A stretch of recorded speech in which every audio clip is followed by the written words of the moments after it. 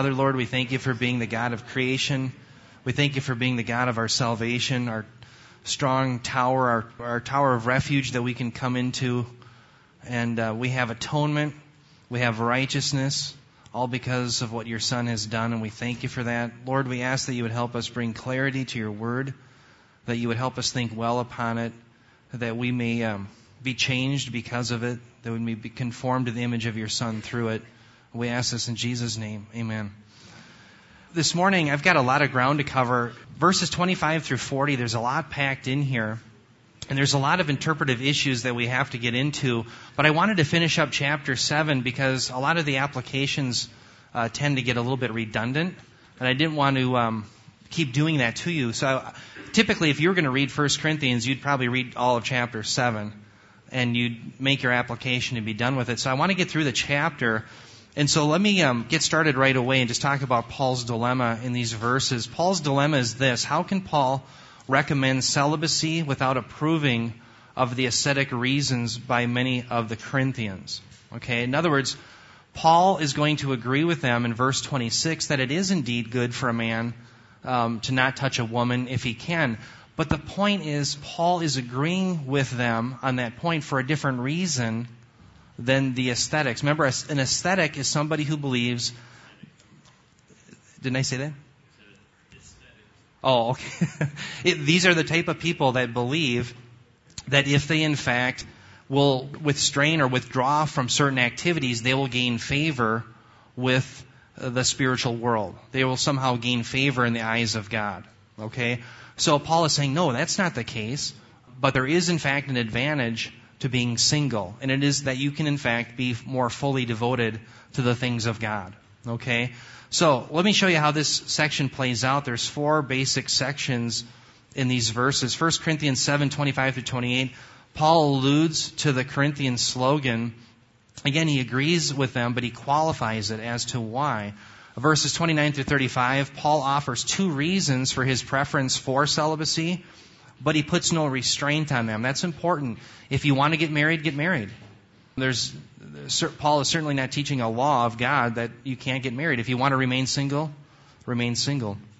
Verses 36 to 38, Paul teaches that both options, again, marriage and celibacy, are open to them. And then finally, 39 through 40, Paul reminds women that they are bound to their husbands as long as he lives. And of course, that would apply the other way as well. If he dies, however, both options are again available. And of course, the death isn't of Paul, but of the husband. I think that's clear, right? Okay, so those are the 4 sections. And with that, let me get into the first verse. And the question we have to answer here is, who are the virgins? Paul writes, verse 25 of 1 Corinthians 7, he says, "Now concerning virgins, I have no command of the Lord, but I give an opinion as one who by the mercy of the Lord is trustworthy." Notice right away we have a now concerning. You guys probably all remember we had that discussion about peri de. And peri de is that prepositional phrase that has to do with the beginning of a new thought. However, it's always related to the context of what has gone before and what is following after. And we saw the importance of that in Matthew 24. Remember that tipped us off that Jesus is beginning a new section? So anyway, peri de is here again. Now concerning, and the discussion here is the virgins. Who are they? And there's really been 3 different views. The first is that this section concerns fathers who are giving their daughters away in marriage. Okay? Now, where we're going to actually come down to the answer as to who these virgins are comes in verse 36 of this section.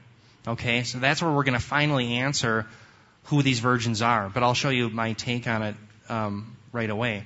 I don't think it's fathers who are giving their daughters away in marriage. I don't think that's what this section is about.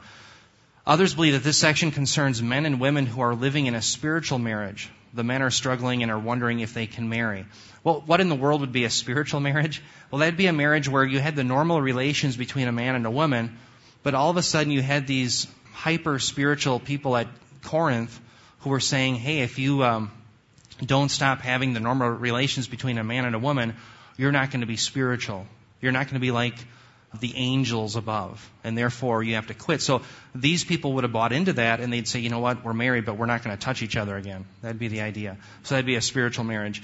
The third option is that this section concerns betrothed women and their fiancés, okay, who are being told by the pneumatics, again, the hyper-spiritualists, that they cannot marry. Okay? I think that that's what this section is about. And again, I'll be proving that to you hopefully in verse 36. I think that's the best take in this section. Okay? Now with that, let me also talk about another item concerning this verse. When I was a student at Northwestern College, I remember we had a discussion one time in class, and a student had raised an objection using this passage. And notice it says, Paul says, but I give an opinion as one who by the mercy of the Lord is trustworthy. A student latched onto this idea of an opinion, and he said, here what Paul is saying is not Scripture, and therefore we can disregard it. And I'm going to be showing you that that's not a good reading of it. And we have several clues. Let me clue you in on to one of them. One of them is this preposition by. It comes from hupa, okay, which is fun to say. Say it 5 times, you own it. Hupa. And hupa, typically, when it is used with a genitive construction, it has to do with a preposition of agency. What's a genitive construction? Anything that shows possession. So certainly the mercy is of the Lord. It's the Lord's mercy. Okay? So the preposition hupa then would be used as a preposition of agency. In other words, the Lord is the agent or the means by which Paul is given mercy. And it is for a purpose. Okay? In other words, Paul is purposely being given mercy so that he tells the truth. That's what you're gleaning from this verse. And a good rendering, I think, of is trustworthy, this is actually an infinitive. So let me just show you how I would render this verse, or this section of it from here to here.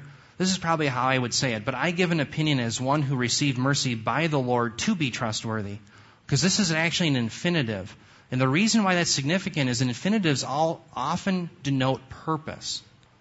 Okay, so why does that help us? Well, the big point is this. Paul was given mercy for the purpose of being trustworthy. Paul, if he had been left to his own devices, would have been going on throughout his entire life murdering Christians, right? Really repudiating the very doctrines that now he taught and espouses. Okay, so in other words, it's the mercy of the Lord that allowed him to be an apostle and therefore become trustworthy.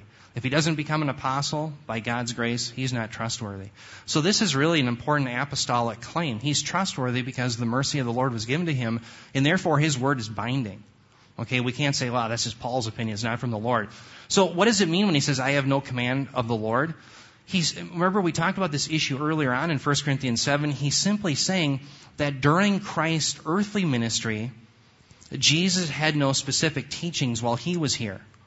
However, that doesn't mean this isn't from God, because Paul is an inspired writer, because he is in fact an apostle. Okay? I think that's the best understanding of this passage. So again, nobody can claim, well, that's just Paul's opinion. We can disregard what he's saying. No, this is from God, because by mercy that was given from the Lord, he is trustworthy as an apostle. That's how I would understand it. Okay, now let's move on to verse 26 through 28. And as you can see here, this is where Paul is agreeing with the Corinthian slogan. He starts off saying, I think then that this is good in view of the present distress. That is, it is good for a man to remain as he is. Are you bound to a wife? Do not seek to be released. Are you released from a wife? Do not seek a wife. But if you marry, you have not sinned. And if a virgin marries, she has not sinned. Yet such will have trouble in this life, and I am trying to spare you. Now, the discussion on this section, first of all, focuses on what is the present distress and what is the trouble that Paul's alluding to here. Okay? There's really a couple of choices. The first is, many scholars think that the present distress is the death that came upon some at Corinth due to their abuse of the Lord's Supper. Remember, Paul talks about that in 1 Corinthians 11:30, that some, in fact, had died. Now, the problem with that view is that oftentimes this term present distress, in fact, I wrote down, I should break out my notes on this. The present distress, that term distress, is anagike, and it actually comes from Luke 21:23 and 1 Thessalonians 3:7. It can be either used for the distress that we're going to have during the tribulation period, or generically the distress that comes upon all Christians in this life. Why? Because you're just a sojourner. You're a member of the kingdom of God, and the world hates you because of it. Okay? Now, this term present is important because some translations, and you may have one here this morning, they translate it impending. And that changes things slightly because if it's an impending distress, that could be referring to the tribulation period. So Paul would have in view that, hey, we don't know when the tribulation period's coming. In light of that, you ought to act this way. But it should be better rendered as the New American Standard has it present, because it's a perfect active verb. A perfect verb, members, something happens in the past, it's perfectly completed, but its effect is still with us today. And so if the effect is still with you today, it's present. Okay, do you see what I'm saying? So the way the NASB has that is correct. So that would give us more credence that it's not the tribulation period distress, but it's the distress that occurs in the normal day-to-day activities of life for every believer. The same thing applies to the term trouble. That's thlipsis, or thlipsis.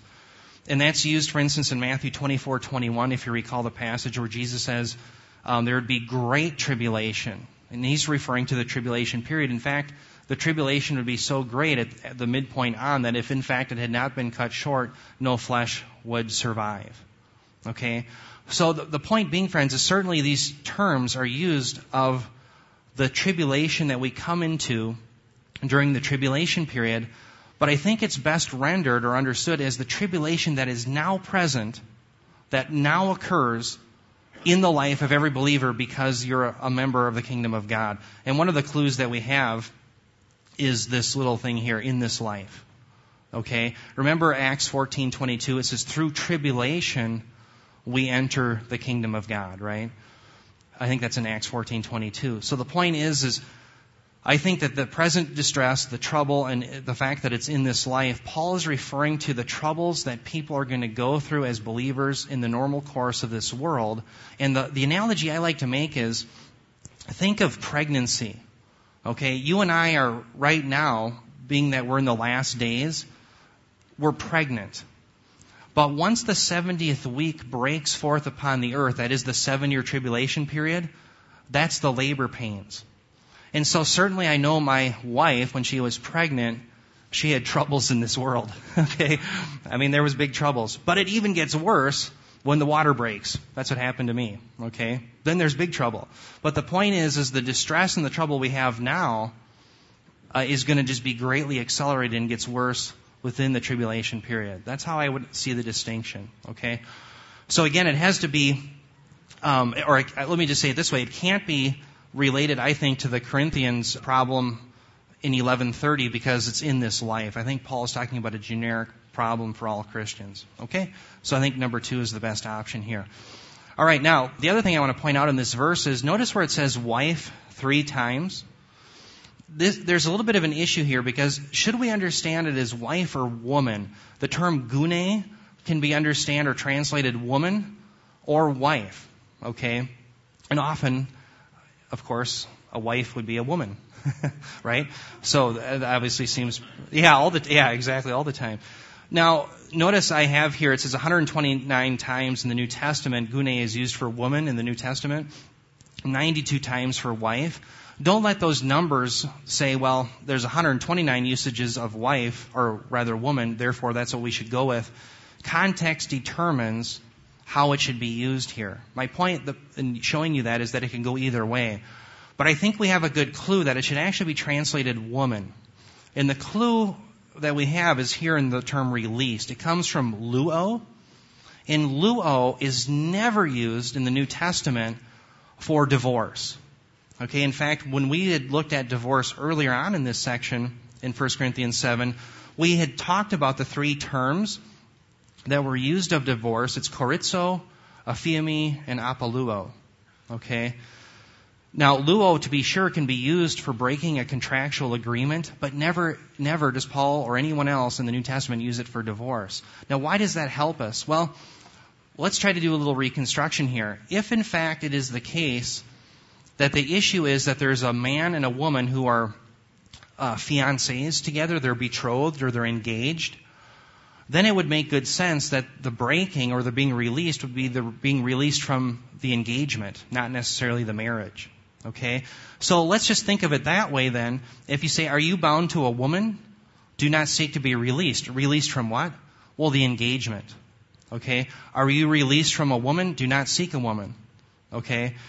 Now, that would be my understanding of it, because again, released is never used for divorce.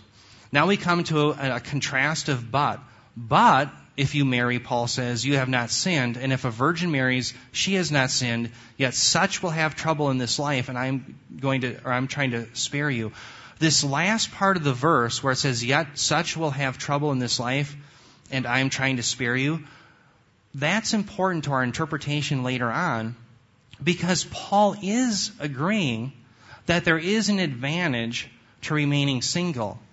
But it's not a spiritual advantage. The advantage is just that you're able to devote yourself more fully to the timing or to the ministry of the Lord and so forth. That's how I would understand it. Okay? So remember that last part of the verse. But now, my point is with this, where he says, but if you marry, realize that would incorporate both betrothal and marriage. Because you obviously, if you break off your engagement, you're not going to be married anyway. Right? So again, Paul is not forbidding betrothal or marriage. It's completely allowable.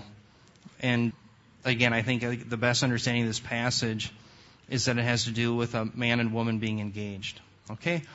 Now, the next thing in verse 29, we see that the revelation draws near. And therefore, we ought to understand that we ought to live differently. Paul continues, verse 29, he says, but this I say, brethren, the time has been shortened, so that from now on, those who have wives should be as though they had none. Okay? Now, what's interesting is this time has been shortened. That term shortened is an interesting one. It comes from sustello, and these are actually synonyms. In other words, they're different words, but they mean really the same thing. This comes from a lexicon called lo nida. All right? And this is the definition of this term, to lo nida. It says, to extend in time with focus upon the end point, to draw near, to draw to a close. And so certainly this term being shortened has the idea that we know we're in the last days, we know that the coming of the Lord is imminent, but there's a nuance to it in that because we have seen the end, we know the end of the movie, so to speak, we are called to live in a different way. It has that nuance because it's the idea that the ending has been wrapped up and we've been shown it. Okay, let me just show you an example of why I think that has that nuance. Acts 5:6, Luke writes this, he says, the young men, and remember this is the burial of Ananias, he says, the young men got up and covered him up, and after carrying him out, they buried him. Here, sustello, which is being translated as shortened here, is being translated here as covered him up. And so it's the idea that it's been wrapped up, it's been finished, the guy he's covered up, they're going to bury him. Right? And so I think the meaning of this term is interesting because, again, it's the idea that this time period has been wrapped up and it has been shown to us who are the people of God so that we may live differently. We're the ones who know the beginning from the end, or the end from the beginning, or both, right? Okay, it's like knowing the end of the joke, and therefore you use your words rightly so you get the punchline out. Okay? That's, I think, the indication or the implication of it. Okay, now, let me just show you how a synonym is being used here. This prokopto in Romans 13:12, it says, the night is almost gone and the day is near. Therefore, let us lay aside the deeds of darkness and put on the armor of light. The reason I'm showing you that is you can certainly see that imminence is implied. Okay, now what is the doctrine of imminence that we had talked about earlier? Remember in 1Corinthians 5 and 7, earlier we talked about the doctrine of imminence when we looked at this passage where Paul says, you were enriched in him in all speech and all knowledge. That's verse 5. And then we got to verse 7, and here's the purpose. So that you are not lacking in any gift, awaiting the revelation of our Lord Jesus Christ. This term awaiting, I believe it's apodekami, and maybe prosdekami, but I think it's apodekami. And there it's in the present tense. Why was that significant? Do you remember we said it was significant because that indicates that there's this current, ongoing expectation. It's not that in other words, notice it says that he doesn't say in any gift that we should await the revelation or that there's this hint that it's a future thing that we should be doing, but we're currently we're undergoing ongoing awaiting. Why? Because it can happen at any time. The very definition of imminence means that something can occur at any moment, but it doesn't necessarily have to. It's impending. It could happen 100 years from now. It could happen the next second, but it can happen at any time. Okay? And therefore, we ought to be awaiting for it. So certainly, this idea, I think, applies to 1 Corinthians 7:29, that because the time has been shortened, we know the end from the beginning, we ought to live lives that are different. We don't break our contractual obligations, whether they be business or in marriage, but we live with a degree of urgency, and we live, as Mike Gendron said last week, the Great Commission is our first concern. That's exactly, I think, what Paul is getting at here. So he continues then in verses 29 through 31. Again, he says, "But this I say, brethren, the time has been shortened, so that from now on those who have wives should be as though they had none, and those who weep as though they did not weep, and those who rejoice as though they did not rejoice, and those who buy as though they did not possess, and those who use the world as though they did not make full use of it, for the form of this world is passing away." Now this is, to me, it was a tough section. What is Paul saying here? And in fact, it even seems to a certain degree that Paul is contradicting himself. Of course, we know that he's not.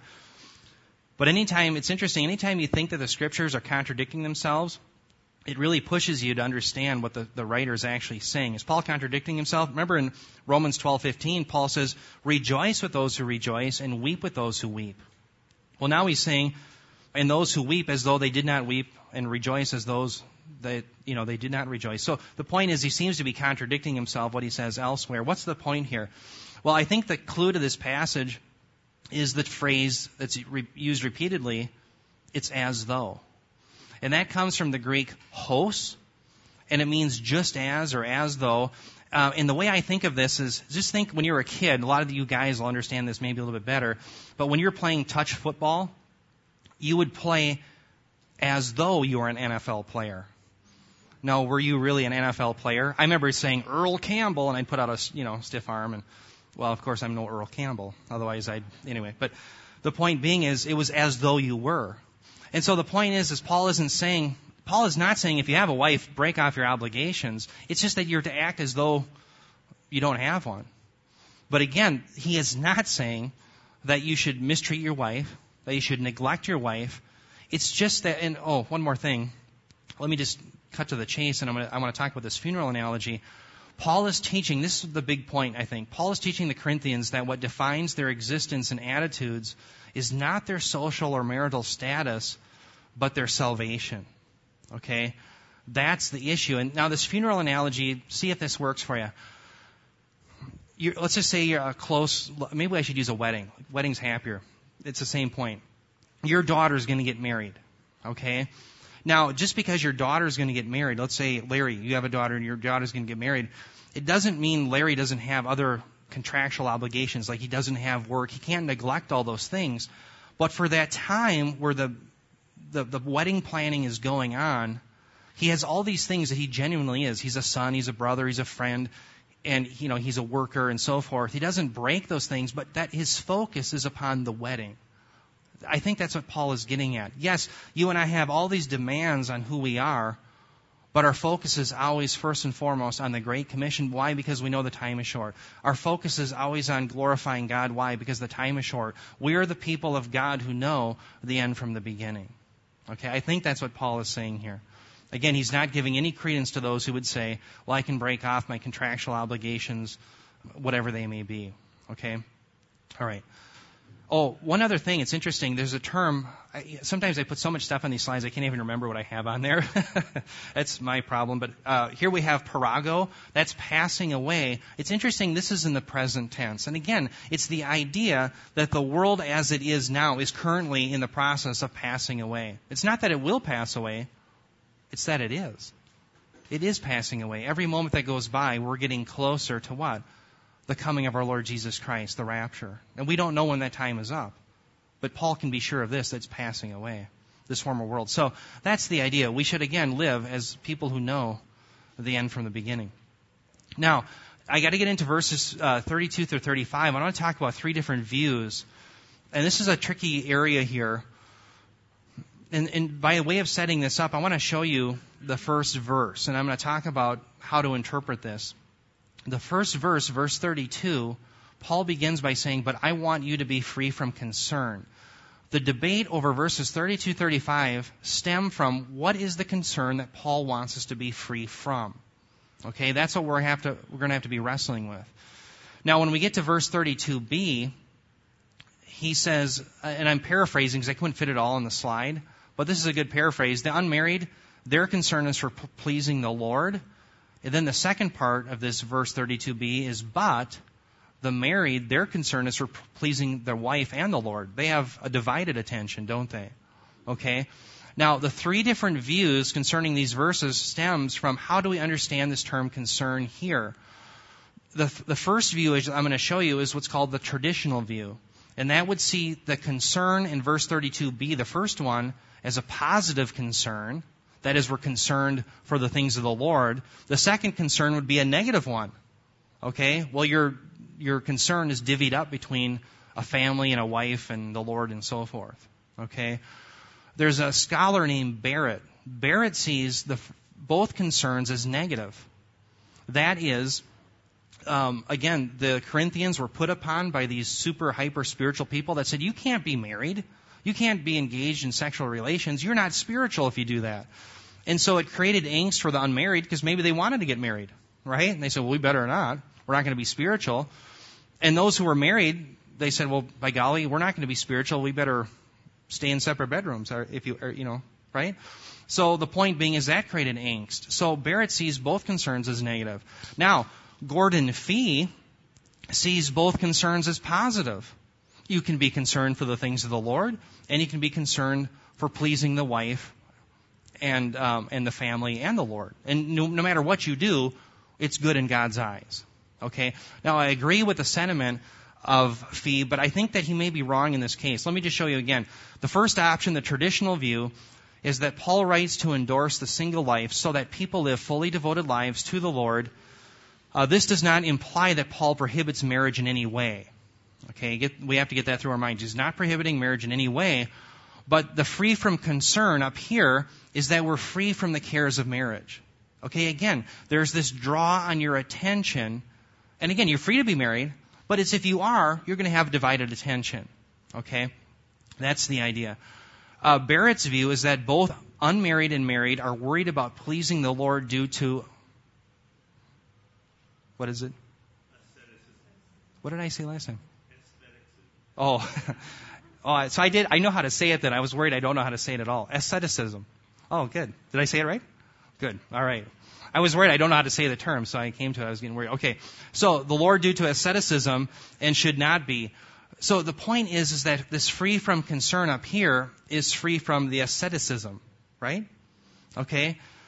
I hope that all makes sense. Now, the third view is Gordon Fee's view that both the unmarried and the married are doing something positive. That is, the unmarried equals caring for the Lord, whereas married means caring for the Lord and the family, and both are good. So Paul wants both to realize that their lot in life is pleasing to the Lord.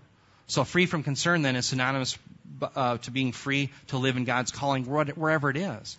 Now, I agree that certainly Paul maintains that. I don't think that's what's being stated in these verses, however. I think the traditional view has the most going for it. Okay, let me explain why. Gordon Fee's critique of the traditional rendering of this passage, his main critique is this, over this term concern. He says the concern in the traditional view is used two different ways in the same verse. In other words, one is positive, then the one is negative. However, we have an indication within the verse itself that is in fact what's going on, because we have a but. So in other words, concern certainly is being used differently, because otherwise you wouldn't have this contrastive but. And that contrastive but is often used by Paul. So certainly we have good evidence that the writer, that is Paul, is using concern in two different ways. Okay, now I'm going to show you the context. I want to build the case that the traditional view is correct. And I'm going to show you starting in verse 28. Remember, I thought this was an important verse. Remember what Paul said in verse 28. He says, but if you marry, you have not sinned, and if a virgin marries, she has not sinned, yet such will have trouble in this life, and I'm trying to spare you. So to me, it only makes sense, the traditional view, in light of the fact that Paul is trying to spare people from the troubles that they find within marriage. Right? How does that correspond to Fee's view? Fee is saying, well, it doesn't matter which view you hold to. You can either just be dedicated purely to the Lord or to the Lord in the family. Well, the point is Paul says here that there's an advantage for being single. And so that corresponds better, I think, to the traditional view. So the sparing here would be that the sparing that Paul is engaged in must be related to the cares within marriage. Okay, so he wants to spare you your divided attention that you would have within the marriage. I think that's the only way you can read that. Otherwise, what would we be trying to spare you? So that's why the traditional rendering, verse 36, I think, is best. Verses 29 through 31, Paul continued. Remember, he said, "But this I say, brethren," and he says, as though, as if the form of this world is passing away, right? And then he goes on into verse 32 and 35, and he says, "But I want you to be free from concern." And this "but" is important. Why? Because it sets a contrast from what he said previously. "But I want you to be free from concern. One who is unmarried is concerned about the things of the Lord, how he may please the Lord," right? And then you have a "but." "But the one who is married is concerned about the things of the world, how he may please his wife, and his interests are divided." So again, let me just wrap this up for you. Gordon Fee is saying concerned is being used two different ways by those who hold to the traditional rendering. But it should be, because there's a "but" there. It's a contrastive "but." One is concerned only for the Lord, the other person's has divided attention. Okay? And so the issue is the divided attention. That is what the problem is about. And he goes on, he says, "The woman who is unmarried and the virgin is concerned about the things of the Lord, that she may be holy both in body and spirit. But," another contrast, "one who is married is concerned about the things of the world, how she may please her husband. This I say to your own benefit, not to put a restraint upon you." So Paul isn't saying that you can't get married. He's not saying that. And he would never do that, right? But what he's saying is you're going to have a disadvantage, that your attention is going to be divided. He says, "But to promote," another but to promote what is appropriate and to secure undistracted devotion to the Lord." So what advantage is there, friends, in being single? You have undistracted devotion. Your time is not divided. Okay? And that's why it only makes sense. That's why Paul starts this section, 1 Corinthians 7:26, by saying, "I agree, it is good for a man not to touch a woman." However, he's not agreeing for the same reasons that the aesthetics are. That is, you get some spiritual benefit from doing so. Okay, that's the point. So again, I think the traditional rendering would make more sense of it. There has to be a reason why it's an advantage of being single, or there's an advantage of being single.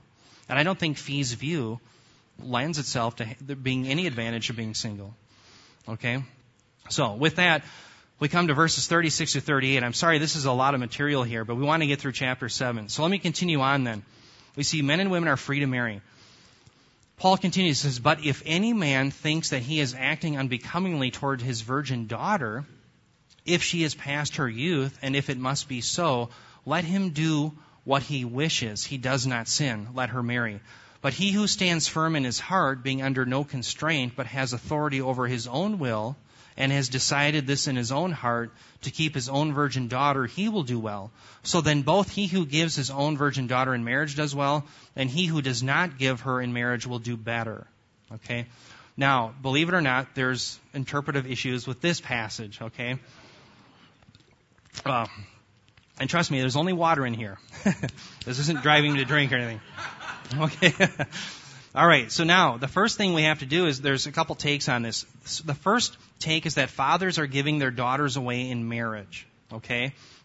The second take is this, that this section has to do with men who are betrothed or engaged to a virgin. So it's about two fiancés. Okay. And I think it's the second interpretation is better. The first thing I want to show you is, notice, you see this term daughter? If you have the New American Standard, you'll have it italicized.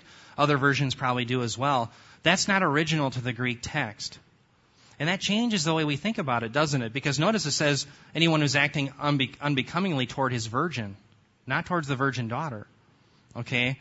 What I think we have here, being that daughter is here, is it shows that the New American Standard Bible is engaged in interpretation. Now, certainly they italicized it, but that's their view, that in fact they believe that these are fathers giving their daughters in marriage. But the real debate stems from this phrase up here where it says, if she is past her youth.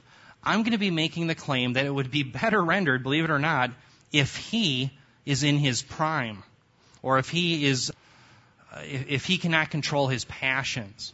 Okay? So if she is past her youth is better rendered if he is in his prime and therefore can't control himself. Okay? Now you're probably wondering, wow, that seems like a stretch. Well, let me show you why I hold to that. Okay? The issue is it surrounds this phrase, if she is past her youth. The whole discussion of this passage stems around this verb is. And I thought I would never agree with Bill Clinton. It has to do with the definition of is, right? What does is or mean or what? But nonetheless, that's what we have here. So in this Greek passage, the term is, the verb, is right here. And what we have to do is we have to figure out, is referring to the she or is it back to the man? Okay, because remember, this she, it really isn't actually there. They've supplied that for us. Okay, so in other words, I should say, is this is referring back to the virgin or the man? Okay, let me show you. The virgin in this sentence, so we have to say, this is the verb. It's an active subjunctive form of me. Remember when Jesus says in John 8:58, before Abraham was, I am? This is a form of that. It's just in the subjunctive, which has to do with ability or probability or permission. Okay? So is this referring to Parthenon, which is feminine? That's the virgin. Or is it referring back to the subject, tis, which is any man? Any man who is becoming, or has, right here it's actually consider becoming or is unbecoming toward the virgin. His virgin, literally. Okay? So in other words, is the is referring to what we have in pink? That is the virgin, or is it referring back to the subject? Now, Parthenon is actually accusative. That means it's in the case for the direct object. This is actually the subject here. That is the man. Now, why is that important? Well, notice, friends, it says, but if any man. This is a dependent clause. And a dependent clause, it has to have the verb in the next clause. It has to link up to the subject. Otherwise, it doesn't make any sense. Because a dependent clause is dependent. It doesn't make any sense unless you have something that completes the clause. And therefore, the point is that the verb has to be linking back to the subject, which is the man. Do you follow my reasoning? Never will you have a dependent clause have a verb that doesn't link to the subject. Because otherwise, the next clause doesn't make any sense. You don't know. I'm trying to think of an example. Anyway, I can't think of one off the top of my head. But the point is that's the way it has to be. So it would be better to understand then, this is saying if he, okay, rather than she. All right? And then the other point here is this term, huper akmas. Now, what in the world is that? Well, it's this term right here, past her youth. Okay? It literally can be rendered that they can't control themselves or that they are in the prime of their passions. Okay? So let me just read this how I would understand it. Paul is saying, he says, but if any man thinks that he is acting unbecomingly, and why is he acting unbecomingly? Because he can't control his passions. That's why. He can't control his passions, so he's acting unbecomingly towards his virgin. That is the one who he's engaged to. And then it goes on to say, if he is in his prime and he can't control his passion, that would be the idea.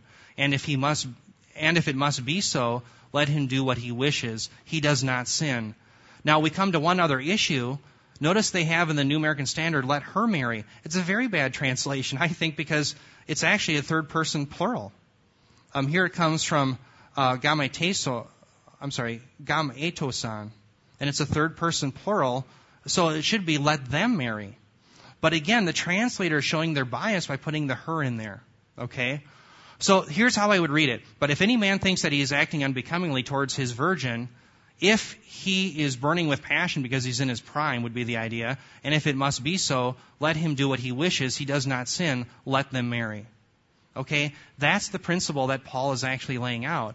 And so you see, you get a far different take. And that's why the New American Standard had to insert daughter, daughter, daughter, because they were stuck on this idea that it's a man a father giving his daughter away in marriage. I don't think that that's what the passage is about. The passage in this whole section is about two fiancés. And the aesthetics were saying, how dare you remain betrothed to one another? After all, if you engage in marriage and therefore the normal relations in marriage, you're going to be unspiritual. And so Paul is saying, no, you're free to do what you want. If you want to get married, get married. Stay engaged, get married. But if you don't, you're doing well. You're doing well as well. Okay? In fact, you'll have more time for the Lord. I think that's what this whole section is about. Okay. Does that all make sense? I know I threw a lot at you, but I didn't want to just say, well, the NAS is wrong and I'm right and Gordon Fee is right. I think that I had to show you some evidence in what the debate is about. Okay? So, the final section is actually fairly easy. Verses 39 through 40, till death do us part. He says, a wife is bound as long as her husband lives. But if her husband is dead, she is free to be married to whom she wishes, only in the Lord. But in my opinion, she is happier if she remains as she is, and I think that I also have the Spirit of God. Again, he's an apostle. What he says is binding. But notice he says, only in the Lord. Friends, marriage is to be only between two believers. Why? Otherwise, you have the same problems that the Israelites had when they were living in Canaan and they started going after their false gods. We're to be of one purpose. We're to not be unequally yoked in those things. So we're to marry only in the Lord. And notice when he says a wife is bound as long as her husband lives, that really applies the other way as well. It's a husband is bound to his wife as long as she lives as well. Okay? So with that, let me just try to give you a wrap-up of 1 Corinthians 7, 1 through 40. And really remember that Paul, the big point in this whole section is that he is saying those who are claiming that they have some spiritual benefit from refraining from the normal relations between a man and a woman in marriage, they're all wet. It's not true. You cannot gain any more standing or privilege before God than that which you already have in Jesus Christ. You and I can have no greater standing than being clothed by the imputed righteousness of Christ. And so this idea that the aesthetics had is completely bunk, right? So, the Corinthians aesthetics were saying this. They were saying celibacy makes you more spiritual. The Apostle Paul said, nonsense, celibacy is a gift. Remember, earlier on in 1 Corinthians 7, Jesus may call you to the gift of being single, we talked about, and he may give the gift of being married to some. But it's a gifting from God, one way or the other. And so not everybody can be celibate, and so therefore it was really abusive that these hyper-spiritualists at Corinth were doing that. The Corinthians were saying that prostitutes are okay. Why? Because what we do in this body, it doesn't matter. We're like the angels. We've already arrived on the scene. We're already hyper-spiritual, right? Well, Paul says, nonsense. You're joined to Christ. How dare you join yourself to a harlot? Okay? So, again, Paul is saying that there are ethical obligations to being a Christian. Yes, Paul taught that you're free from circumcision, that you're free from following Sabbath, but those things were designed to pass away. That was part of the ceremonial and the civil law, but the moral law of God stands forever. Okay, so they had that confused. And now, to just succinctly wrap it up, let me just read this. And I wrote this last night or a few nights ago, so I hope it's good. Paul taught the Corinthians that celibacy does not make one more spiritual. Paul taught that to be single or married was a vocation from Christ and that each person was to glorify God in whatever social setting to which they had been called. To Paul, marriage is a covenant before God that must be honored until death. Social status, marital status, and the cares of this world are all secondary to the status that ultimately matters, right standing before God in Christ Jesus. I think that's what this section is all about. So, with that, I am going to be quiet and I'll take your comments and questions.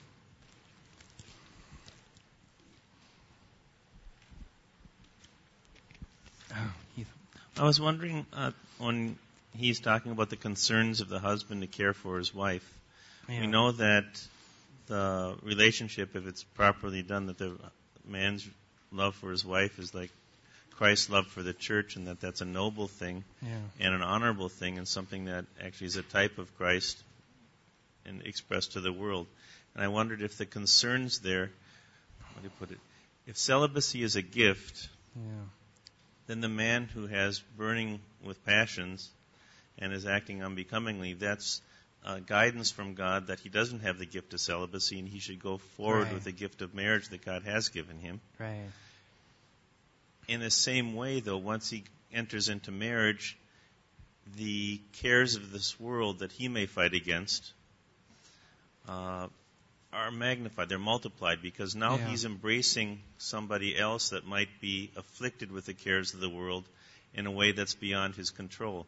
So what I wonder about the concerns, in essence, in marrying, I'm marrying the concerns of my wife, and her and the cares of the world that affect her are beyond my control, and that's where the weakness is. The weakness is actually, how do I put it? The weakness in the covenant of marriage is that we're both fallible. And if we weren't fallible, and that we did express as Christ loved the church, then that type would be perfect, and it'd be the same. But the fact that I'm marrying somebody else who's fallible makes our fallibilities even more so. Right, it magnifies it exponentially, perhaps. And wow, that's good. I never thought of that. Yeah, that's interesting. Just a question for you on the verse 38. Yeah. If one reads it then as a pair of fiancés, when it says, so then he who gives his own virgin in marriage does well, and he who does not give her in marriage will do better, is that give would that be referring to the father there, or is it a take? Can it also be translated take? I know, that's a sticky wicket, isn't it? No, it really is give. That's the best. I think it's didomi, if I remember. Does anybody have their Greek New Testament? We have a lot of people that held those, but I think it is give. I think that's a good rendering of it.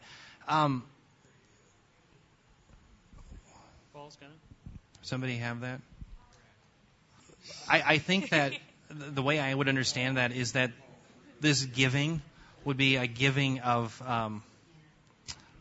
it's almost the idea that the husband is giving the gift of... He is in control of the engagement and therefore the marriage.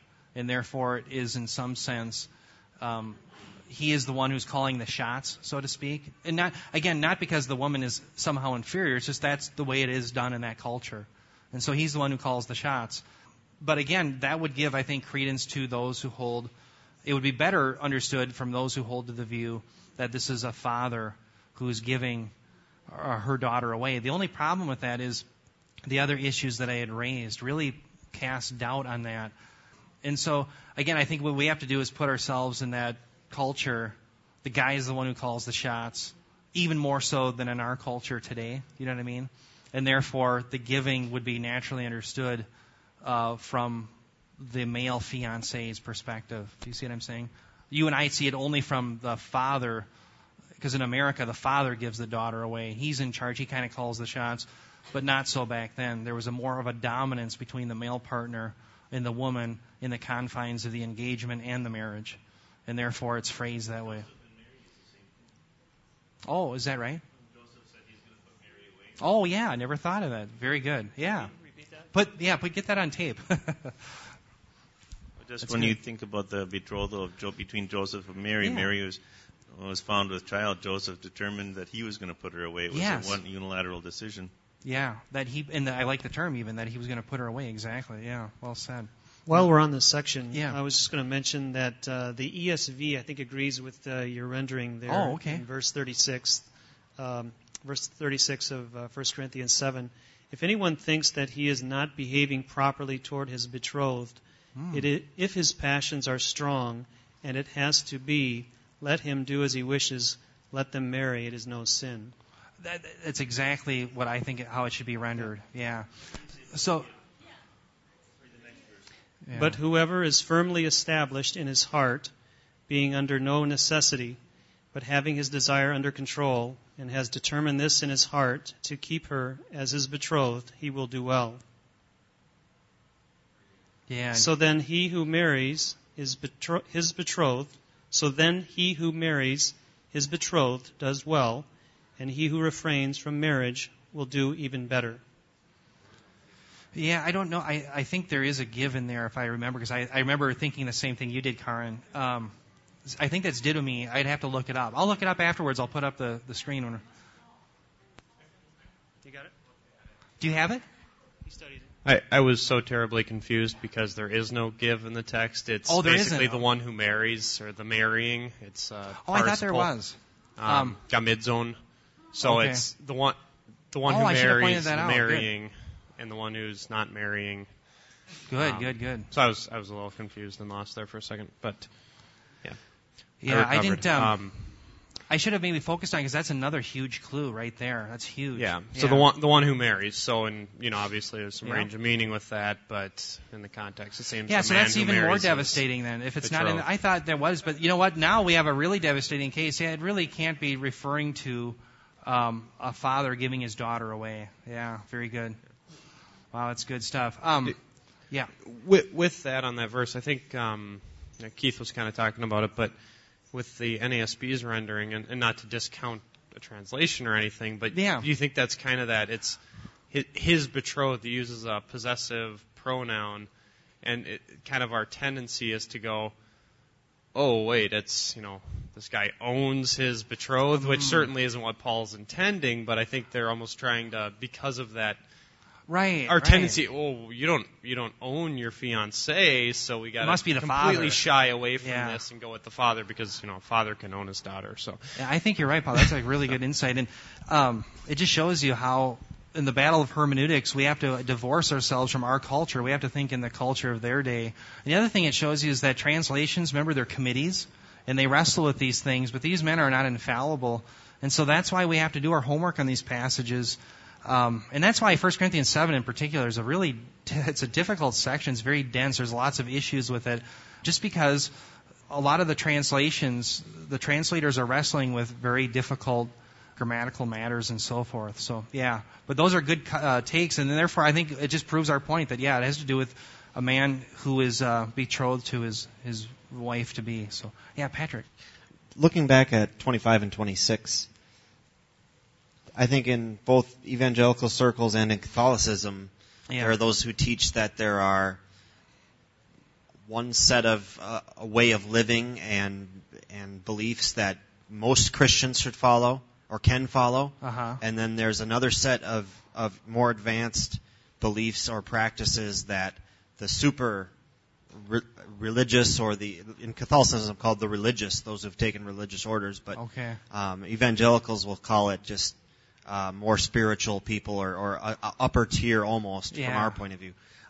Why shouldn't I interpret these verses in that way? Because it certainly seems like, well, for most Christians you can get married, but if you want to, if you think you can, or if you feel you have the gift of celibacy, you can go to that higher level and be celibate, take that vow of celibacy. Yeah, because Patrick, the whole context of this whole section in 1 Corinthians 7, 1 through 40 is that Paul has been taking shots at those who hold to that view that you gain some spiritual favor by being celibate. He's been taking shot after shot after shot at them. And so that's why it's so important in verse 26 when he says, I think then that this is good in view of the present distress, that it is good for a man to remain as he is. He is agreeing with their slogan, but it's for a completely different reason. You see what I'm saying? In other words, it's not that you gain any spiritual advantage. Paul has belabored that point. So the issue isn't spiritual advantage over here. The issue is divided attention. Or as Keith rightly pointed out, now you have two sinners and who are prone to the problems of the world within the confines of marriage. And so now your problems are exponential. It's that kind of idea more than any spiritual advantage. But but what's interesting is your question and your comment there, that's exactly what the issue is, and you're hitting at the core issue. That's what Paul is trying to avoid, is that somehow you're more spiritual if you're celibate. Yeah. I think another way of looking at it, if you're a man and you have the gift of celibacy, so that there is no passion, and you're fine, and imagine a guy sitting in his study reading the Word and not having any other thoughts. Sure. Your life is easier. Isn't it? I don't think there's anybody here that would question that your life is not easier if you have no passions to struggle with, because it's not, the context isn't a man struggling against his passions to overcome them to obtain the gift of celibacy. Now let me just say this though, for my wife who may be listening to this, certainly our lives won't be nearly as fulfilled, right? But you're right. But the context it's the antithesis of having a man struggle with his passions to obtain the gift of celibacy. Or a woman it's having somebody that has the gift of celibacy. If he continues on it, you're sure going to be a lot freer from problems. That's right. Those who don't have the gift of celibacy, if you try to obtain it that way, I promise you, you'll have a lot of problems. Yeah, too. that's right. Well said. Yeah. Yep. That's good. I've been married a little over 2 years, Amy. All right. June 20th, I remember our anniversary. Oh, good man. You put yourself in the spot there, yeah. So I have much less experience than many here, but a lot of people ask, well, how do you like being married? How is it? And what I'll tell them a lot of times is that it's a lot better than I ever thought, and it's also a lot harder than I ever thought. Not because Amy's particularly a difficult wife or anything, but because those concerns, those cares are multiplied both. Yeah.